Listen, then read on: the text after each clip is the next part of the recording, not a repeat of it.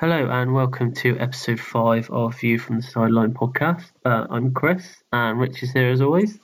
Hello. Rich is going to explain what's going on this week. Yep, so coming up this week, we've got the return of the usual feature, the weekly teaser. So this week it's my turn to put Chris's football knowledge to the test. Then we've got the return of the weekend review following the weekend's Premier League matches. Then after that, we've got a new feature for this week where we are going to be doing a quick summary of the lower leagues in England, so the Championship, League One and League Two. So we'll be taking a look at the matches in those divisions. This week's special topic is the loan system. So Chris and I will be discussing our thoughts on that. So how does it work? Is it a worthwhile part of the game, etc.? Then we've got predictions this week. So they are published on Facebook and on Twitter with Paul, who's our guest predictor this week. So we'll be taking a look through those. And then we will finish off with what's coming up next week and ways you can keep in touch with us. Okay, so sorry, Chris. I was just going to go straight into the teaser. Yeah, go for it. For you there. Sorry to interrupt you, right. But I'm so excited by it. So with the return of the Champions League group stages starting today, my teaser is Champions League based. So my question to you is, which team won the first ever Champions League after it was rebranded? So the first year that it was branded as the Champions League rather than the European Cup. Can you tell me which team won it? I can't right now. I'll have to have a think. Oh, that's a hard one. I could give you the year. So it was 92-93 season. Was the first time that it was called the Champions League. Oh, so I was alive. I was here. So I'll have to see if I can know it. You should know it, Chris. See if I can rejig my memory to that time when I looked on teletext in 92-93. See if I can remember. Okay, well, I'll have a think. But I'll leave that one with you, and you can give me your answer at the end. Okay, so we'll go into the weekend review. So this is the review of the games from the Premier League this weekend, and I don't really want to start anywhere else other than Tottenham versus Liverpool. It's probably the biggest game of the weekend, and I'm sure Rich has got a few things to say about Tottenham's performance on this one. I did wonder whether you'd start with this one, Chris, so thanks. But from Spurs' point of view, it was poor. I think Liverpool thoroughly deserved to win the game. Spurs were sloppy. They didn't look solid on any part of the pitch. I'm not even sure Harry Kane actually played. He was almost non-existent. There's rumours that he's injured or he's suffering from fatigue because of the World Cup, but he just doesn't look on his game at all. Yeah. Just picking up on that Harry Kane bit, I remember I think it was either last week or the week before, you said that when Harry Kane doesn't play well, Tottenham really do suffer up front. So do you think there's something that they should look for in the summer, another striker? Yeah, I probably think they did. I think that the trouble Spurs have got is that pretty much, unless Pochettino changes the formation, any striker that comes in is always going to play second fiddle to Harry Kane. Yeah. I'm not sure Llorente's a good enough option, really. If you look at other top teams and the backup strikers they've got, I think they're probably better. But Spurs just didn't seem to click at all. Dyer was making sort of sloppy passes. Alderweireld was. They just didn't look. They just didn't look like they were in the game at all. I don't think they really threatened Liverpool at all. But saying that, Liverpool probably could have had 5-6 goals on any other day. They could have easily scored 5 or 6, I reckon, with the chances that they had. Yeah, I don't disagree with you. But it's Spurs again conceding the first goal from a set piece, which seems to be what they do at the moment. And even sort of if you're clinging to anything as a Spurs fan, it's the penalty decision late on in the game, the last minute when Mane sort of appeared to take Son's foot away from him in the area. But Alan Shearer has said on Match of the Day that he thought it was a definite penalty. But I've got to be honest with you, I probably watched it about 6 times before I thought that it even could be a penalty. And I think it would have been harsh on Liverpool. I hate to say it, but it would have been harsh on Liverpool if Spurs had got a penalty and ended up with a point, because Liverpool thoroughly deserved to win that game. Yeah, well, Liverpool 5 out of 5 now, looking strong. Yeah, they're looking good. Yeah, Chelsea got them a couple of weeks' time, so that should be a good game. So, Bournemouth, the Bournemouth-Leicester game. Obviously, Bournemouth winning this one quite heavily in the end. The Leicester manager Claude Puel, he gets a lot of criticism from fans about the way he plays. Now, I know they've lost, and rightly so. The fans probably have every right to be angry with him. But do you feel like, because when he was at Southampton as well, do you feel that fans are actually giving him a chance? Probably not. I think he's got a bit of a reputation of playing boring football. Yeah. Which I'm not sure what Leicester fans actually expect. No. I know they won the league, which probably, as strange as it sounds, probably wasn't the best thing to happen to them.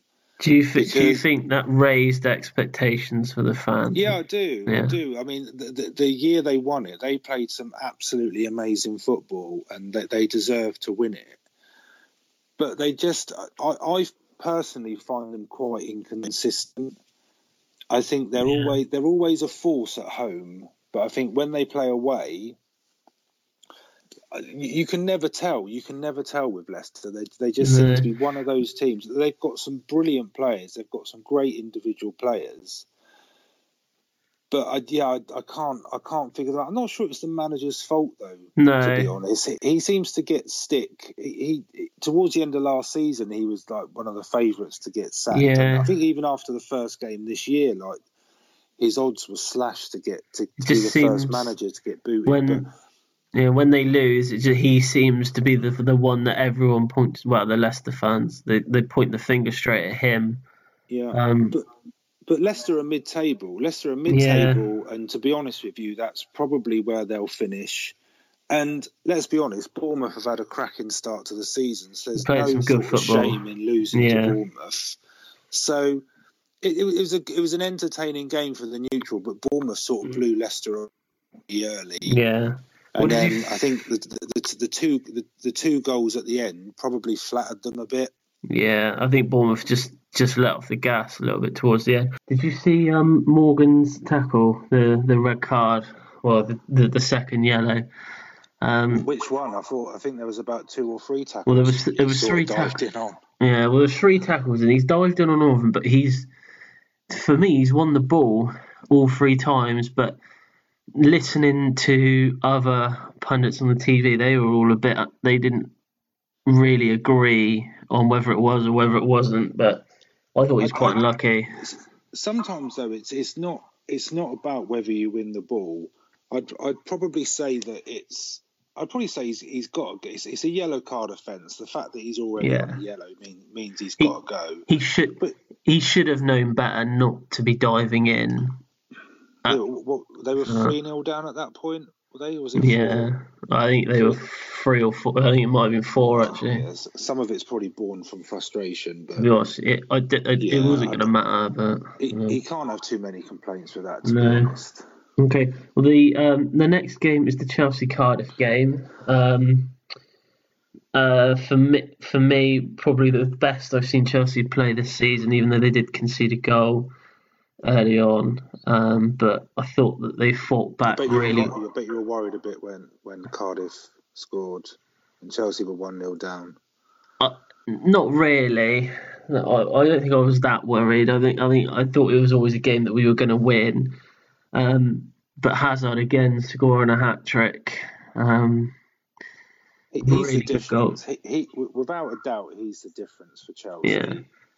And I know we've said it many times before, but I think that's getting him to stay and not leaving the summer is a massive boost for Chelsea. It was the best business we did. Yeah, absolutely. The thing that worries me, Chris, with Chelsea when I watch them, and I'd like to get your thoughts on it, is I still don't fully trust their defence.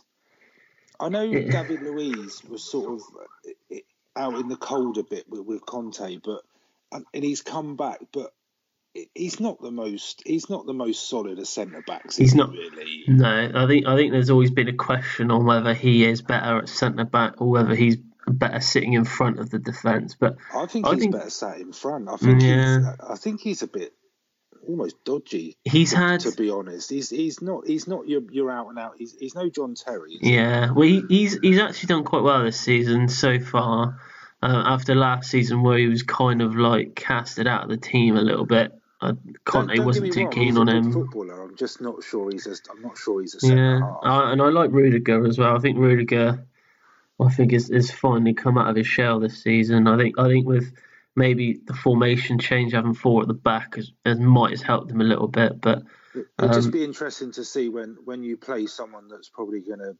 Yeah, well, we've got going to give your defence a bit of a test. We've got West Ham next week, and then Liverpool week after. So that'll be the big test for us. It'll be a test, but you never know. Yeah. West Ham might pick it up. And also, just one last thing on that game, I thought playing Giroud up front to start with, I think it works better than Morata. I think Giroud, he looks for passes for other players, whereas I think Morata sometimes is a bit selfish and tries to take on too many players. But yeah, I like Giroud. One thing I noticed about that game, Chris, and this is going to sound a bit off the cuff and a bit left field, but it's something that bothers me a little bit with football. What is the purpose of the corner quadrant for taking a corner? Why is it even there? Is this to do with one of the... There was one that was so... He was literally outside of the... I did see that. It was unreal. But if you ever watch, just on a side note, maybe it's a topic we can pick up one week. Literally every corner you ever see taken, the ball is not in the quadrant. And there's a linesman, assistant referee, whatever you want to call stood right there. Stood 2 yards away. Is it literally like just a millimetre of the ball has to be on the line? Anyway, I'm glad you said that, because there was one in the Chelsea game. Yeah. He may as well have put it on the edge of the area. He might. He might. It was that far out of the quadrant. Okay, so we'll briefly go on the Huddersfield Palace game. Not really too much to take from this, other than Huddersfield did create a lot of chances, but just couldn't seem to actually get more than the one goal that they actually scored. And to me, without Zaha, I think Palace would be in and around my bottom three come the end of the season. I think he's definitely their shining star of the team, and I think without him, I think they would struggle for goals, because it only seems to be him that actually creates anything and actually scores the goals. I don't disagree with you. It's pretty much Zaha plays, Zaha scores, Palace win. Yeah. But the interesting thing for me out of that game was his comments after. I don't know if you saw. I saw this was to do with an incident in the game where he was fouled, and then he took it into his own hands, kind of with the tackle than he made, but he was saying that he wants more. He should get more protection. Yeah. So he gets fouled. There's no doubt it's a foul. Yeah. So he's frustrated. He then, when Huddersfield are on the attack, he takes one of the Huddersfield players out, and it's purely out of frustration. Yeah. But after the match, he commented and basically said that what's it going to take? Is it going to take for someone to break his leg before refs do anything to protect him? And goes back to the Capoue tackle. This is where he got caught. Second game of the season, yeah. And I've got to be honest, I do sympathise with him, because he does get a lot. He does get a lot of of bad tackles on him, a lot of challenges. He does get roughed up a bit. Isn't- But I think that's because teams know that if you do stop him, you pretty much stop Palace. Yeah. But it's an interesting debate, because on the flip side, I think over probably the last 2, maybe 3 years, I think he has got a bit of a reputation as being a bit of a diver, going down a bit too easily under challenges. So I'm really stuck in the middle on it, because I kind of feel like he's made his bed, he's got to sleep in it, but he does get rough treatment. But I'm not going to put him in the same bracket as like Neymar and Messi, but No. they're chalk and cheese. Messi gets kicked all over the place, but you never hear him complain, whereas Neymar, you sort of run past him, he falls over. But Palace did well to keep hold of him in the summer. I think I think they'll do well to keep hold of him come the winter transfers as well. If he goes, he'll go for big money, because they literally need to buy a whole new team to replace him. But I think that's the talking point for me in that game. A good win for Palace. That's the sort of game Huddersfield probably would have won last year.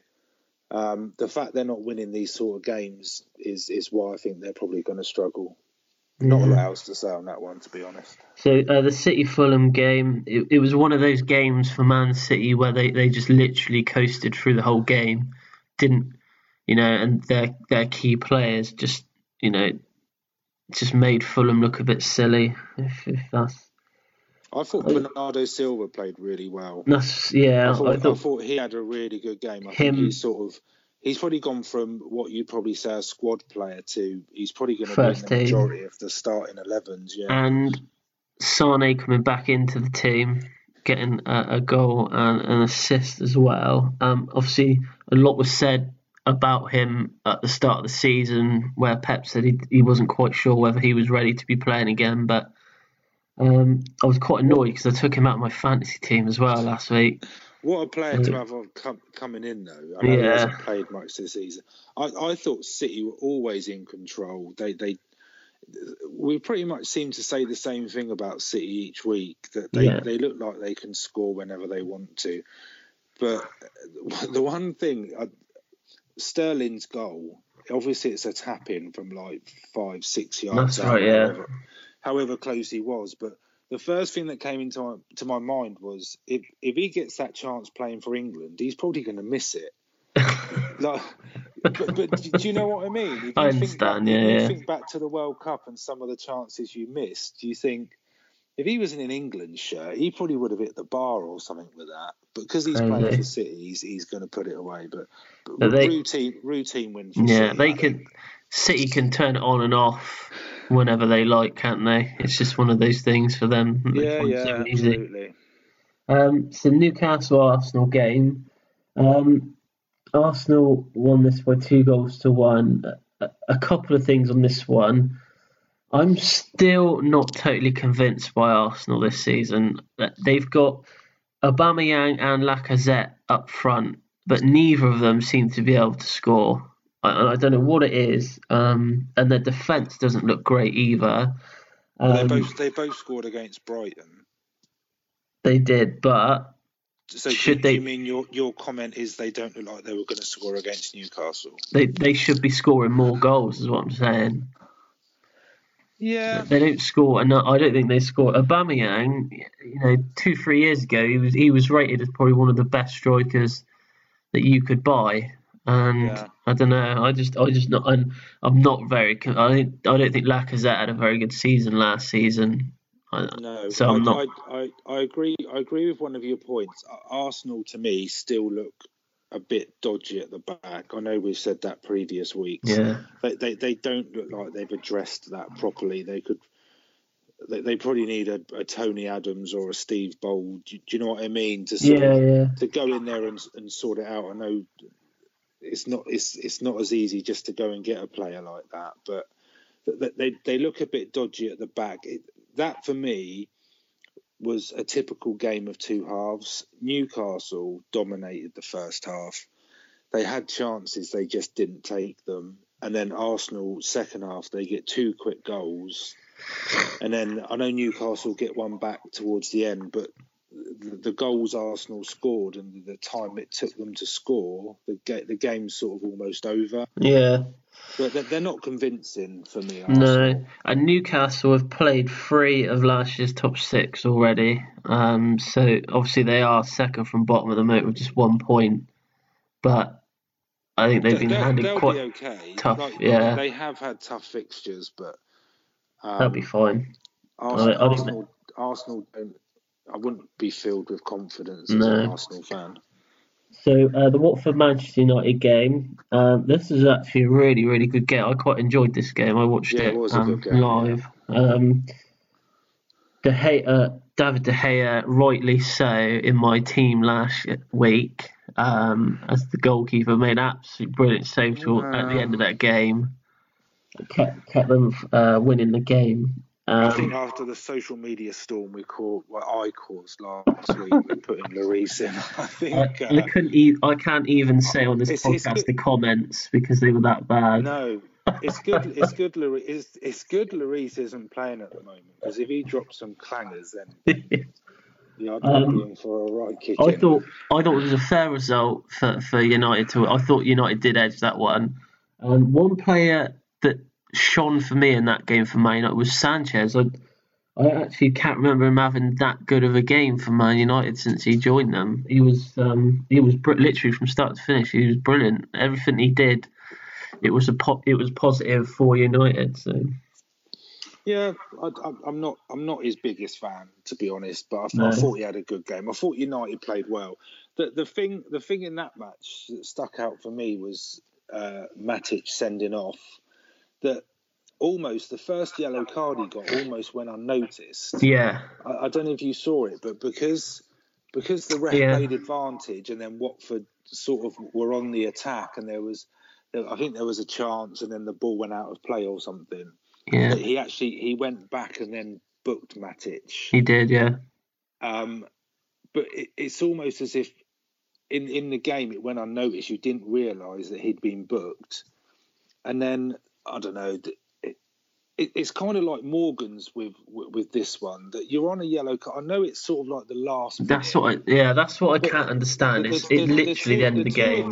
The two are different in the respect of your team's 3 or 4-0 down, your team's 2-1 up away from home, and it was a bit of a silly sort of. But when he went off, Mourinho almost seemed to congratulate him.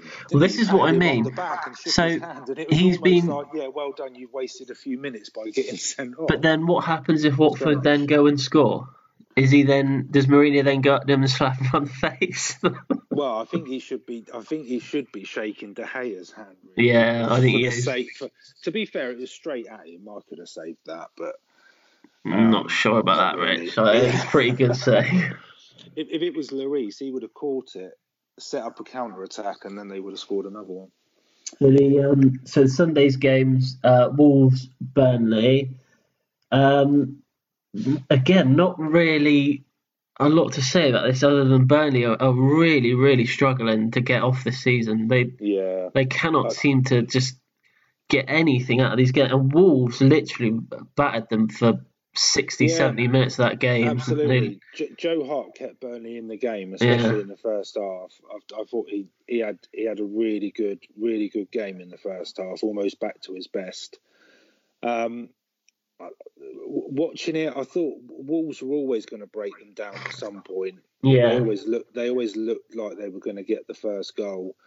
And in the second half, it wasn't Hart that was sort of keeping the scoreline down. It was Wolves just missing chance after chance after chance. They could have scored probably 4 or 5 goals just in that second half alone. Yeah, Burnley can't use the Europa League sort of not anymore Thursday, Sunday anymore. Yeah, but they're struggling, which surprises me. I like Burnley. Do you think because they were in the Europa League at the start and they went out of the Europa League, they're just a bit demotivated at the moment? Possibly. But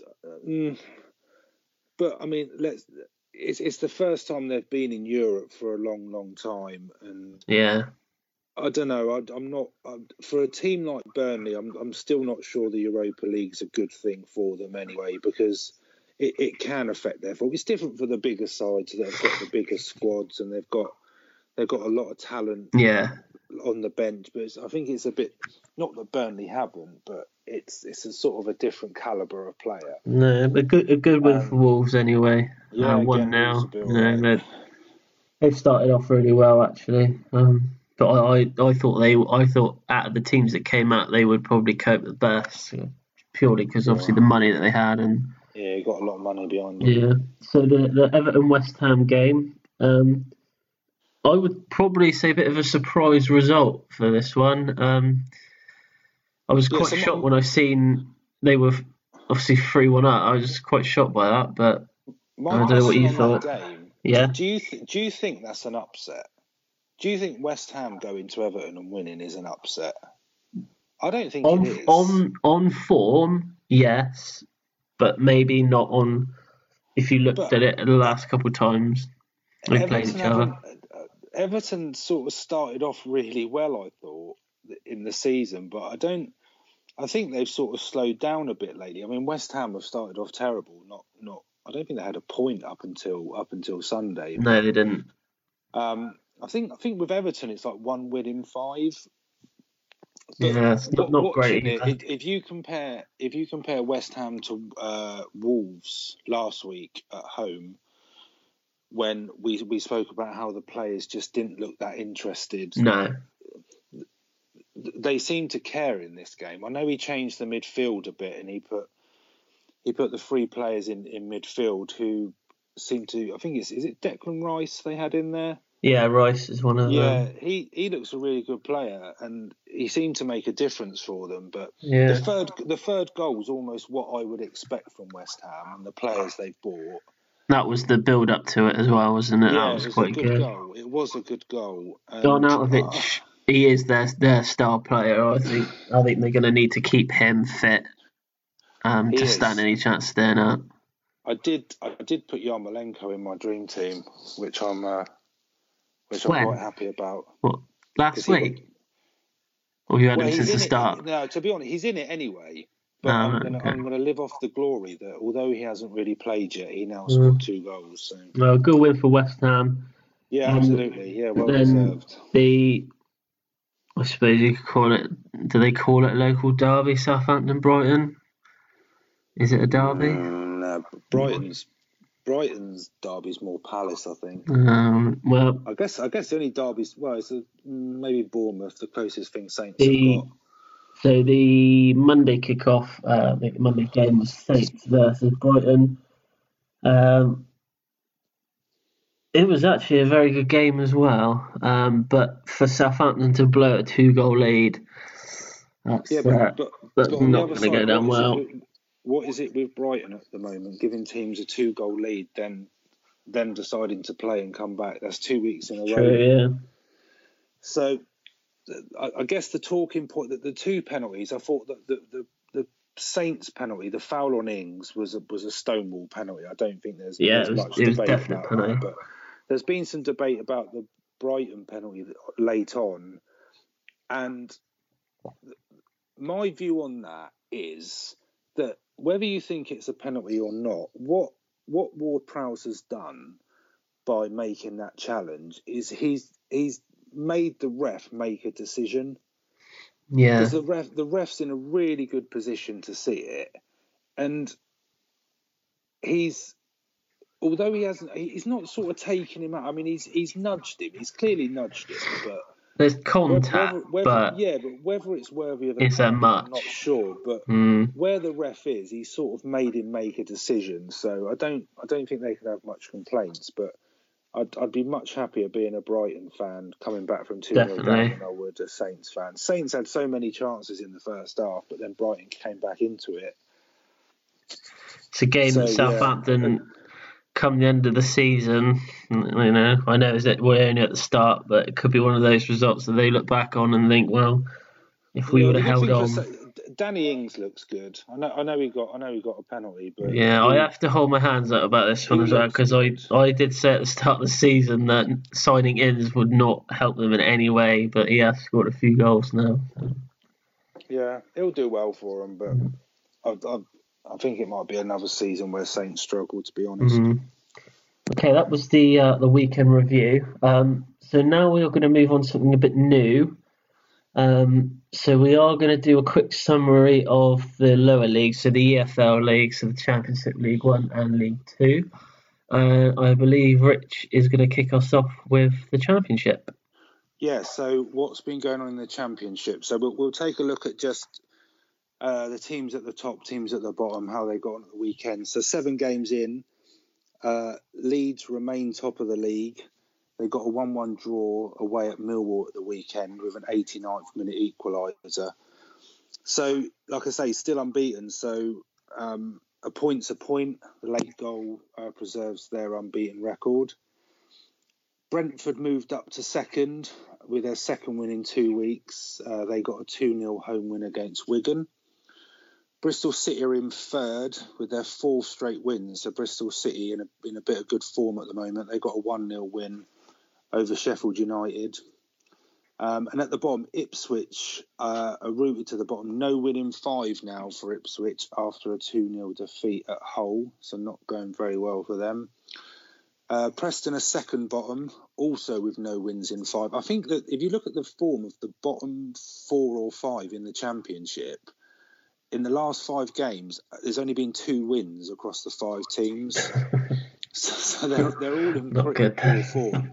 But yeah, so Preston's second bottom, but they lost at home to Reading 3-2, which pushed Reading up to 22nd. So that was Reading are just above. That was a basement battle already. So yeah, not going great for Ipswich, Preston, and Reading. Although Reading did get the win at the weekend. But it looks tight in the Championship. You've got the usual suspects there, your Stokes and your Swanseas and your West Broms that came down. Derby are looking okay, but Leeds look good. Leeds are a team I'd like to see go back up. So if their form continues, could have some good games next year.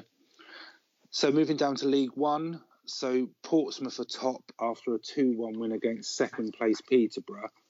So Pompey are now unbeaten in their last 5 matches. They're doing really well.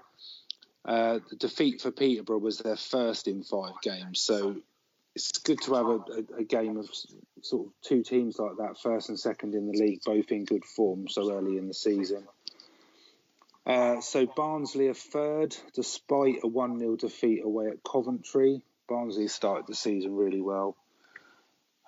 Sunderland, who are my tip to win League 1 this year, they're in 4th after their first defeat in 5 games came against Burton. So that was one of our prediction games where none of us got the result right. We all went for a Sunderland I went for a Sunderland win. Yeah, but they ended up losing. Plymouth are bottom after a 1-0 defeat at home to Blackpool. So that's 3rd defeat in their last 4 games for Plymouth. So they're not doing too well at the moment. Oxford are second to bottom, but picked up a point away at Wickham. Bristol Rovers and Bradford are the other 2 teams that make up the relegation places. Shame. They both lost at the weekend. So it's quite interesting adding this feature in and sort of having a proper look at the tables. The teams that are at the bottom, especially in League 1, even in the Championship, actually, their form isn't good already. I know we're only 7 games in, but they just can't seem to get a win from anywhere. So, yes, a few of them are going to have to up their game over the next couple of weeks. Okay, so that's Championship and League 1. Yeah, so League 2, a 6-0 away win for Yeovil. Moves them up. Start with Yeovil. Moves them up to 5th in the table with a game in hand as well. So an emphatic win for them. That's their best result since being in the Football League as well. So, and they are now 6 games without conceding. So good form at the moment for them. Lincoln and Exeter, they both won 2-1 at the weekend. That means they hold on to 1st and 2nd. And then wins for Colchester, Bury, Oldham means that they make up the rest of the playoff positions. The bottom half of the league, so bottom of Notts County, they actually registered a point at the weekend, only their 2nd point of the season. They drew 3-3 with Stevenage, and they were actually ahead 3 times in that game, and 3 times they unfortunately conceded a goal. Macclesfield second from bottom again. They've only got 2 points, and that is about it from League Two. It's only 2 teams go down. So, but yeah, good win for Yeovil. I just wanted to get that in there. And they kept 11 men on the pitch, I believe. Few of the listeners which is good for Yeovil. Now, Rich says this because he's got this theory that Yeovil get a lot of players sent off. But it's not a theory, Chris. I think it was that one time you messaged me that they had like 2 or 3 players sent off in one game, but that's still a lot. That's almost getting the game abandoned. Almost. But the money they have had Yeovil this season, they've spent it well, and I think they've actually done a lot of research on the players that they've brought in, and it does look quite positive for them at the moment. So they are always sort of favourites to go down. So the fact they're sort of in the playoff positions is they weren't really favourites to go down. If anyone doesn't know, Chris is a Yeovil fan amongst being a Chelsea fan and many other teams from around the world, especially in the A-League. Right, we'll get on to the A-League on it. That's a whole different conversation. What is your A-League team? Just so we know. Perth Glory. Perth Glory. Yeah. There we go. There you go. So that was the summary of the lower leagues. We put that in there because we've had a few people suggesting that we shouldn't just concentrate on the Premier League. And I think it's fair to say that we probably should cover all the football across England. So, so that will be a feature that will be staying. I hope you enjoyed that. All right, Chris. Yeah. So Rich is going to explain the special topic. Yeah. So this week, a topic that was suggested by one of the listeners, and it's about the loan system. So, just to give a bit of a summary, I don't know if you've done this, Chris, but it's probably good just to give the actual definition of what a loan is. Yeah. As per the Premier League handbook. I don't know if you've ever seen this document. I want to know how you got hold of a Premier League handbook. Well, I can't tell you that. I can't reveal my sources. But what I will tell you is a 616-page document. So if you've got a couple of days spare where you want to read it, then go ahead. But so Section 3, subsection 3.5 of the Premier League handbook states the temporary transfer of a player's registration. So, for a governing body endorsement, loans are defined as temporary transfers which do not extend beyond the end of the season in which the registration is temporarily transferred. Loans are only permissible within the player's current period of approval and should not be used to avoid making extension or change of employment application. So that's the official line. But I think what it's basically saying is you can loan players, but you can only do it for a period of one season as a maximum. Right. But that's the official line on it. Okay. Well, I've got a few things that obviously I've had a look into it a bit deeper. I am all for clubs loaning out players. I think that there should be an agreement that if you loan a player to a club... Can I just interrupt you there, Chris? Do you have that opinion? Because Chelsea currently have... Do you know how many players Chelsea have out? I've got the stats here. How many is it? Well, I've got 40 that they've got out on loan this season. 40 players. 40 players. I can actually tell you that Don't tell us all of them. So they've got players playing the Premier League, Championship, League One, League Two, La Liga, the Spanish Second Division, Dutch First and Second Division, Germany, France, and Italy First Divisions, Brazil, Serbia, and Scotland. Okay. But I think there should be an agreement that they should play a certain amount of games if they go out on loan. because there's no point in loaning out a player if he's not going to get any experience at that club. I've got an example for you. Okay. This is a Chelsea player that went out on loan last season called Lewis Baker. He went out on loan to Middlesbrough last season and he played 10 games. And from January, he didn't get in the squad at all. So from January to May last season, he didn't even get in the starting lineup or the subs. Now, what good is that to a young player? But this is where I have a bit of a problem with the loan system, right? Because I've been racking my brain trying to think whether it's something that benefits the club, the player, or both, or even neither. So to use that as an example, do you really think, as a Chelsea fan, do you really think that lad is ever going to get in the Chelsea first team? Well, the reason I chose Lewis Baker was because I've seen him play a few times when he's played for the under-21s, and I know that he is one of the players that I think that will, out of the 40, will likely to make it into the actual first team. So I think so. Did Loftus-Cheek come through Chelsea's academy? Yes, so he is a academy player. So we're talking about a player who's come through Chelsea's academy, a good, solid English player, went out on loan last year. The way he played last year for Palace pretty much got him in the England squad for the World Cup. He goes to the World Cup, does himself justice. I mean, he doesn't set the tournament on fire or anything, but when he plays, he has a solid game. Yet he's come back to Chelsea and he's not playing. This is where I think I have a problem with the loan system, because I don't fully see the point of it. Because big clubs,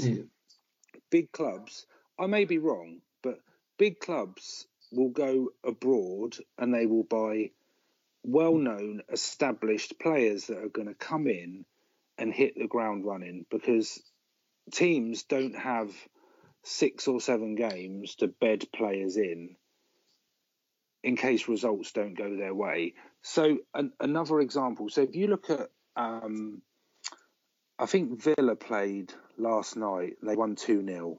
So the goal scorers for Villa were Tammy Abraham on loan from Chelsea, right? Yeah. And Yannick Bolasie on loan from Everton.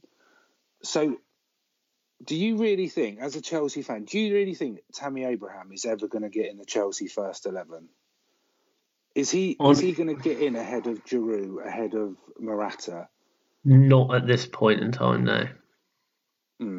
Okay, but because he went to Swansea last year, and I don't think he fulfilled his potential. He didn't know. I think that was the problem for him. But I think he'll do well in the Championship. But again, where I struggle with it is if I'm looking at Chelsea, I would expect Chelsea to go out and spend 50, 60, 70 million on another striker rather than Tammy Abraham playing in the next 3 or 4 years. Correct. So why don't I know it's easier said than why don't they just sell him?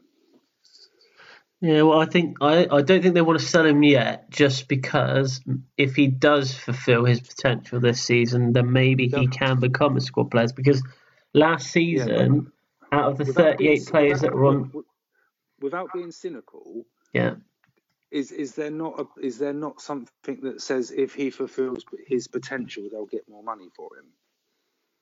Well, yeah, maybe that is true. You're right. Yeah, you probably are right. You know, but I struggle to find some players. I know, being a Spurs fan, you're probably going to say it's a bit biased. Harry Kane, so he went on loan to a number of clubs. So Millwall, I think he was at Leyton Orient, Leicester, and a few other teams. But I guess the question is that experience what has made Harry Kane the player he is today? Or, I mean, it's probably contributed to it, but I think Tim Sherwood takes a lot of credit for taking a chance on him and putting him in the team. Well, I don't think you're probably right that probably he probably most of the experience he got, the good experience, was probably him being picked for Tottenham, not necessarily for playing for Millwall, playing for Leyton, or playing for Leicester. Yeah, the one current loan, I'm not sure if it happened this summer, but Callum Chambers going to Fulham. Yeah. So I think Chambers is a good prospect. I think he's a good defender. I think he probably learned his trade at Saints, like a lot of young English players do, and then got the move to Arsenal. He's one where I would probably say he's not quite ready yet. So going out and playing for Fulham is probably a good thing for him. At least he's at a Premier League club, unlike Tammy Abraham, who they've loaned to the Championship. Yeah, but if you Google anything to do with the loan system, like you say, Chelsea having 40 odd players out on loan, that's all you see, and I think that's what gives me that opinion.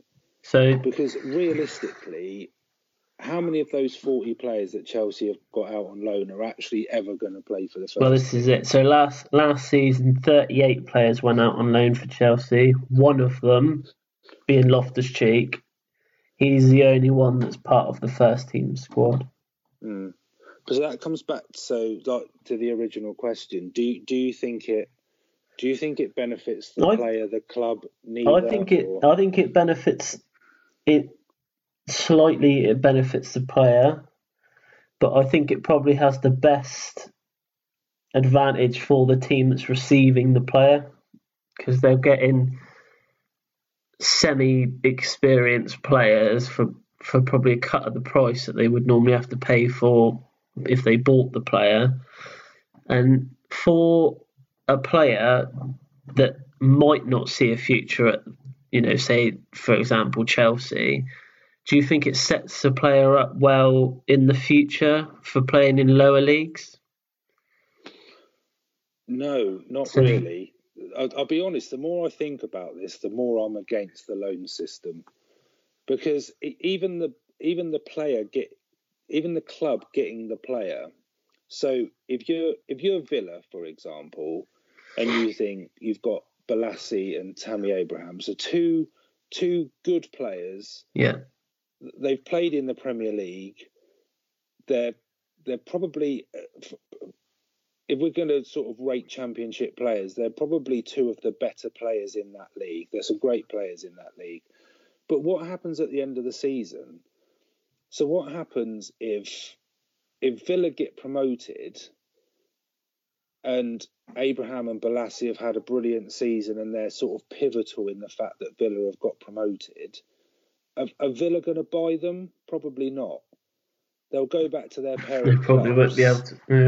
Either not be in the squad, or they'll just go out on loan to another Championship team next year. So I struggle to see where the benefit is. Footballers want to play football. I think from the players' point of view, they want to go and play football. Do you think maybe a cap on how many players that you are allowed to loan out over a season, or do you think just I think there all is in a all cap. it's not a good idea? I think you're only allowed. I believe it's 2 players from Premier League clubs. You can only send a maximum of 2 players out to other Premier League clubs. Okay. But the loan between Premier League to Premier League is like Karius. He went to Besiktas. Ashley Williams, he's gone to Stoke. There's not many. I know there's more players, but there's not many Premier League teams. Can you remember that? I can't remember the last time Spurs had a player on loan. I don't know if you can remember Chelsea's. The last sort of Chelsea got one now. They got Kovacic, haven't they? Oh, well, he's on loan. But the last big name player I can remember going to a big club, and there probably have been one since, is Henrik Larsson to United. And if I remember rightly, that was more of a sort of a stopgap, sort of just a one season. I'm not sure if he'd retired or he came out of retirement, but that's where I sort of see the loan system working more. if you've got 3 keepers in your squad of 25 and 2 of them get injured, I know you can go to your youth. I'm not trying to stop youth players getting promoted at all, but to me, that's almost where the loan system comes in, because you need someone. Yeah. I definitely see what you're saying. I think it's a difficult topic, but yeah. I'm not sure I do lean more towards that it's a waste of time. So I struggle to see the benefit with it. So this season so far, 382 players have gone out on loan from Premier League clubs. But how many of those could you name? Exactly. But then you look at La Liga in Spain and they've got 260. So the Premier League have got 122 more players out on loan than what La Liga clubs do. And I'd be interested to know how many of those are English. From the Premier League ones? Yeah. I would have thought the majority are probably English, I would have thought. But I suppose at least they're getting game time. Yeah, I think that's the main thing. I think as long as they are playing, then I don't see a problem with it. The way I do have a problem with it is if they're just sat there not playing, they might as well be back with their parent club training,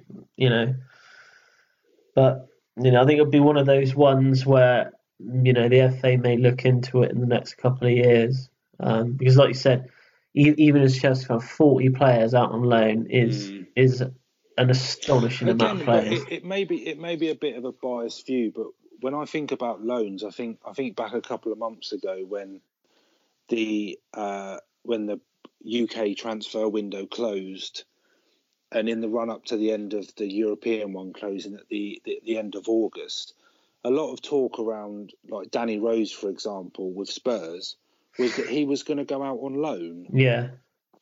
Now, whether that's because it was too close to get a permanent transfer done, or whatever the reason was, if Pochettino doesn't fancy Rose and he's not going to play for him, and he's not sending him on loan to get game time to then bring him back into the squad. No, I don't think he's just trying to get rid of him. Just sell him. Just get rid of him. Yeah, I see that. I don't. That's what I mean. Like in the loan system, what I can understand youth players going out, getting experience, but why send a player that's plus 25 years old when they've probably had the experience, for that player to be told, oh, we are going to send you out on loan. So let's say Pochettino went to Danny Rose, said, look, we're looking at probably sending you out on loan. If you were Danny Rose, you'd just be thinking, well, he's obviously just saying that I'm not going to get in the Tottenham squad again. Just sell me. Just get rid of it. If I'm not going to play for this team anymore, you might as well just sell me. Yeah. So it's an interesting debate. I think we could sit here all night and talk about it. I could probably speak for 2 more hours on this, but we ain't got time. But I'm not sure. Again, it's just that they're just our opinions. I'm sure people out there have got different views to us. So well, definitely. If you think we're talking about rubbish, just let us know. I think it's, just say Rich is You're used to the negative comments now, Rich, so if you just direct it towards him. I literally feel trolled by people because of Hugo Lloris. I expect him to compensate me greatly. Okay, so predictions for this week. They're up on Facebook and Twitter, aren't they now? So yeah, they are. You can see. So Paul, our friend Paul, friend of the show, new listener, he's our guest predictor this week. So like Chris said, they're on Facebook, they're on Twitter. So take a look, let us know your views. We'll be announcing the results of that early next week after the games have taken place. So this week, so we've got Paul doing it this week, and then the results from last week are also online, where Greg took part, and I believe Rich, you won again that week, didn't you? I did, and I'm contemplating donating the trophy that I will win at the end to Spurs so they can put it in their new trophy cabinet. They're going to need it. So, the teaser for this week, Rich. Yes, I've been trying to think back. I have no idea. To be honest with you, it's probably not even one of the big clubs anymore. But just because I know that they were really good in the 90s, I'm just going to say Ajax. I know that they were good. Nearly. Wrong country. It was Marseille. Marseille won the first ever Champions League. Because I was thinking that it wouldn't be Madrid or anyone like that, because I thought you wouldn't ask me if it was that. I thought you were going to go AC Milan because they were in their sort of prime back then. But an interesting story behind that is Marseille were kicked out of it the year after because their owner, president, whichever position he held, was done for match fixing. So they didn't get to defend it. They didn't get to defend the trophy. But yeah, Marseille won the first ever Champions League. Well, congratulations to Marseille. Yes, I don't think they've won it. We're still 0-5 in our teasers. The problem is now that we're trying to make them harder for each other, so the other person doesn't be the first one to get it. So, we'll see what happens next week. So speaking of next week, Rich, you're not going to be here next week, are you? No, I'm on holiday, Chris. So I won't be available for the podcast, I'm afraid. So I contemplated on doing it on my own, but there is no way that you guys would want to hear me speak for 45 minutes on my own. So we've managed to get someone else involved. So it's going to be Greg, who did the predictions last week.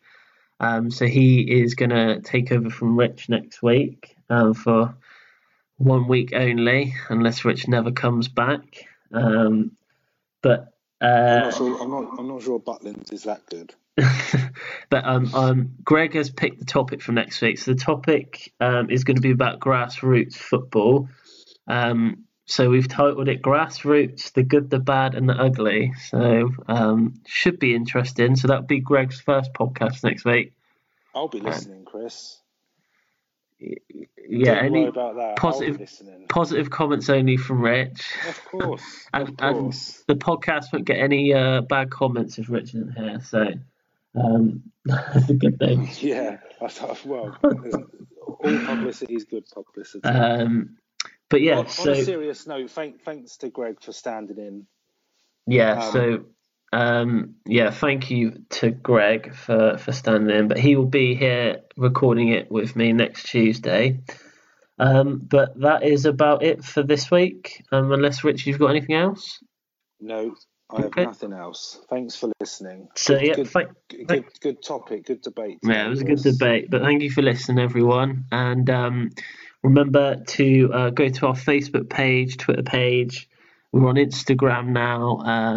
Go to YouTube, listen to the old podcasts. I'll link them all in the latest video. But yeah, thank you very much. I'll see you next week.